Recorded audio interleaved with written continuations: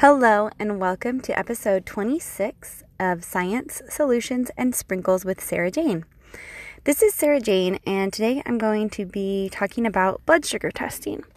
Now again, this is a podcast that I wrote up and did all the research on before I had Frankie. So before I had Frankie, I had a little bit higher blood glucose screen. So it actually came back 138. 140 is where they like to see it. I mean, below 140. So I was below, but they told me that I would need to be monitoring my blood sugar. Well, they really told me that I needed to do a glucose tolerance test. So in this podcast, I'm going to explain when you should test your blood sugar, when I was testing, kind of what abnormal looks like, how you'll feel, talk about some statistics, talk about some differences in the types of diabetes, and also kind of explain the difference between a glucose challenge screening test they do when you're pregnant versus a glucose tolerance test. So, blood sugar testing 101. When to test blood sugar. The suggestions I found, and as a nutritionist I would say, is to test your blood sugar before each meal and then 1 to 2 hours after a meal. So before you're finding where your blood sugar is at before you eat, 1 to 2 hours after a meal gives your body time to release some insulin, store some sugar, and to see how it's going. As far as blood sugar balance, a lot of things can be told by testing before a meal and then 1 to 2 hours after a meal, or even then 1 and then 2 hours after a meal to see what your blood sugar is doing. Is it recovering like it should? Was the meal that you ate too high in the glycemic index? So did it have too much sugar? Is it affecting your blood sugar more? Now, some people don't consider a bedtime snack a meal, so I'm going to say test your blood sugar before you have a bedtime snack. If you are trying to monitor for blood sugar imbalance, look in the middle of the night as well. Another good time to test is before physical activity. And during and after too, because physical activity using your muscles uses up sugar and it can make your blood sugar drop. That yucky feeling you sometimes have when you work out could be because of low blood sugar. A yucky feeling can actually also come when you have high blood sugar. So if you think that it might be high or it might be low or you feel like it's falling, it's always a good time to check your blood sugar. If you're sick or under stress, again, your body does different things with hormones, can cause sugar storage, can cause sugar release. So checking it when you feel sick or when you are sick or if you are stressed out can be good also. A little anecdote about physical activity, testing during and after. When I was personal training, I actually had a client who had recently been diagnosed with type 1 diabetes. So type 1, I'll get more into this, is autoimmune. Typically we see it as a youth onset. And she was actually diagnosed at 39. So it was new for her, but it was a very insulin dependent type of diabetes. So she would actually have to monitor as we were working out. And it was really interesting to watch her blood sugar levels. And again, because I think I'm my own human experiment. When I found out that I was 138, I decided I would start testing myself. And so I would test upon waking, so my fasting blood glucose in the morning to see what it was. Again, it was never over like 90. It was actually really low. And then 1 to 2 hours after breakfast, and then whenever I didn't feel good. So for me, when I'm low, I'm really nauseous. And then being pregnant, low blood sugar, nausea, never fun. So my testing personally was upon waking, 1 to 2 hours after my first meal, and then whenever I didn't feel good. And, I did it for a whole day. What do I mean by that? I did blood sugar testing on all those times. So before each meal, 1 to 2 hours after a meal, if I was going to have a bedtime snack, checking it in the middle of the night, checking it before I was going to go for a walk, checking it if I just didn't feel good. So I did that for a whole day to see where I was. Blood sugar was staying pretty balanced. So pretty much stuck to until Frankie came out, that I was testing upon waking 1 to 2 hours after my first meal, so breakfast. And then whenever I didn't feel good. And typically when I didn't feel good, it was low. Now keep in mind, I'm not diabetic. I was not diabetic when I was testing. I'm not hyper or hypoglycemic. Monitoring by choice. So this is not medical advice. This is me monitoring by choice, prompted by that slightly high, the 138, when high is 140 on a glucose challenge test. So now, why did I have a glucose challenge test, a glucose challenge screening test. Now, this is a totally normal thing that they do during pregnancy. They have you come in, you can eat breakfast, you don't have to be fasting or anything, but they have you drink glucose. They have you drink this really wonderful, it's not wonderful, I'm being sarcastic, drink that has about 50 grams of glucose. Well, exactly 50 grams of glucose. And then they check your blood sugar 1 hour from the time that you finish it.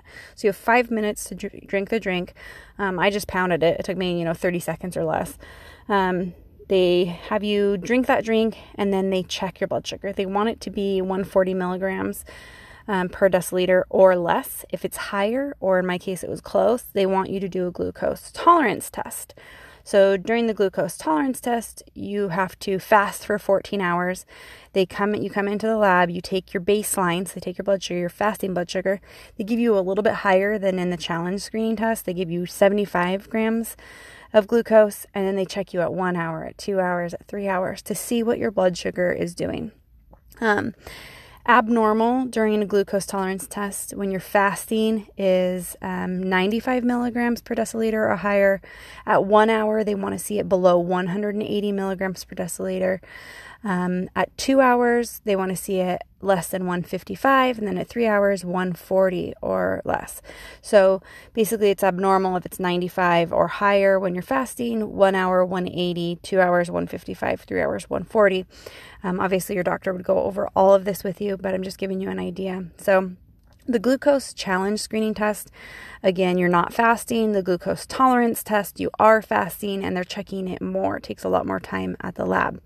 Now, when I did this, I was borderline, so I decided to just go buy a monitor and check myself.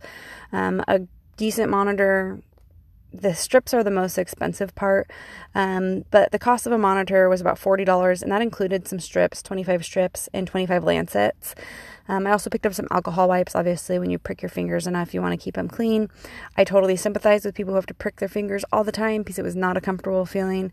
My tips were sore from the time that I was doing it. But this is something that a lot of people have to deal with. A lot of people have to become experts at blood sugar testing. So hopefully this little bit of information is helpful for you. By the numbers, according to the CDC, 30.3 million Americans have diabetes. So that's 1 in 10 people are diabetic. 84.1 million Americans have prediabetes, which would be about 1 in 3 Americans. So prediabetes is always a funny term to me because I think it's like saying pre-pregnant. There are steps that you can do to prevent it. So just because you have prediabetes doesn't mean that you're going to get diabetes. It just means you're more likely. But there's also things that you can do, like making sure your blood sugar is balanced to prevent at least certain types of diabetes. So again, saying you're pre-diabetic is like saying you're pre-pregnant. There are things you can do to prevent it. So let's talk about the types of diabetes. So you have your type 1 diabetes, which is your autoimmune. Typically, again, we think of this as youth onset.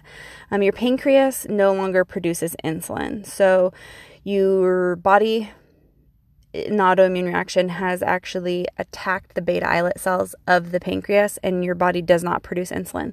So type 1 diabetes requires insulin from the start. Your body doesn't make it, or maybe doesn't make enough of it, and eventually will not make any of it. So you have to inject insulin in order to control blood sugar. Insulin tells your body to store sugar. So when you have blood sugar, you give yourself insulin, and it helps you to store that sugar for later release. Now, type 2 is the adult onset type of diabetes. You develop insulin-resistant cells. A lot of times this can be from being overweight. You have more cells, and they become insulin resistant, so blood sugar stays high. Now, again, type 2 diabetes can be controlled by diet and exercise for the most part. So it doesn't always require insulin. It can get to a point where you require insulin, but you have more insulin-resistant cells. And again, typically this comes with a lot of extra weight, which is why we actually do see some children with the adult onset type, and you're seeing it younger and younger. And that is because of, a lot of times, increased adipose tissue, little kids being fat and having uncontrolled blood sugar causing these problems. Now, the third kind I'm going to discuss is gestational.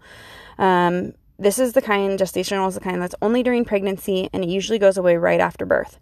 It's when your body can't make enough insulin. It's usually a result of a weight gain causing insulin resistance. 50% of women, this is important to note, 50% of women with gestational diabetes develop type 2 diabetes. So having gestational diabetes basically makes you more likely to get type 2 diabetes. But again, type 2 can be controlled by diet and exercise. It can also be prevented by good diet and exercise. There is a hereditary factor to it, as in if your family has it, you're more likely to have it as well. But again, managing your blood sugar can not only help with diabetes and your chances of getting it, but can also help with maintaining weight, or, keeping the weight off. When your body is burning sugar, it's burning sugar. When your body is burning fat, it's burning fat. So the less sugar you have, you can convert your body to burning fat. Keeping your blood sugar balanced means your body's not trying to store everything, means that your body is going to burn fat. So keeping your blood sugar balance is really important. This podcast has mostly been about blood sugar testing, and a lot of the things I talked about I could do a whole nother podcast on. So if there's anything I said in this podcast that is super interesting to you, go ahead and send me a voice message through the app, through Anchor if you'd like, or you can go to my website and write a comment on this podcast. So it's Sprinkles, SSSPRINKLES, so Sprinkles with 3 S's at the beginning, .com. Go to the blog, make a comment. You can also support my Patreon and PayPal there. Again, this is Blood Sugar Testing 101. This is episode 26 of Science, Solutions, and Sprinkles with Sarah Jane. Thanks for listening.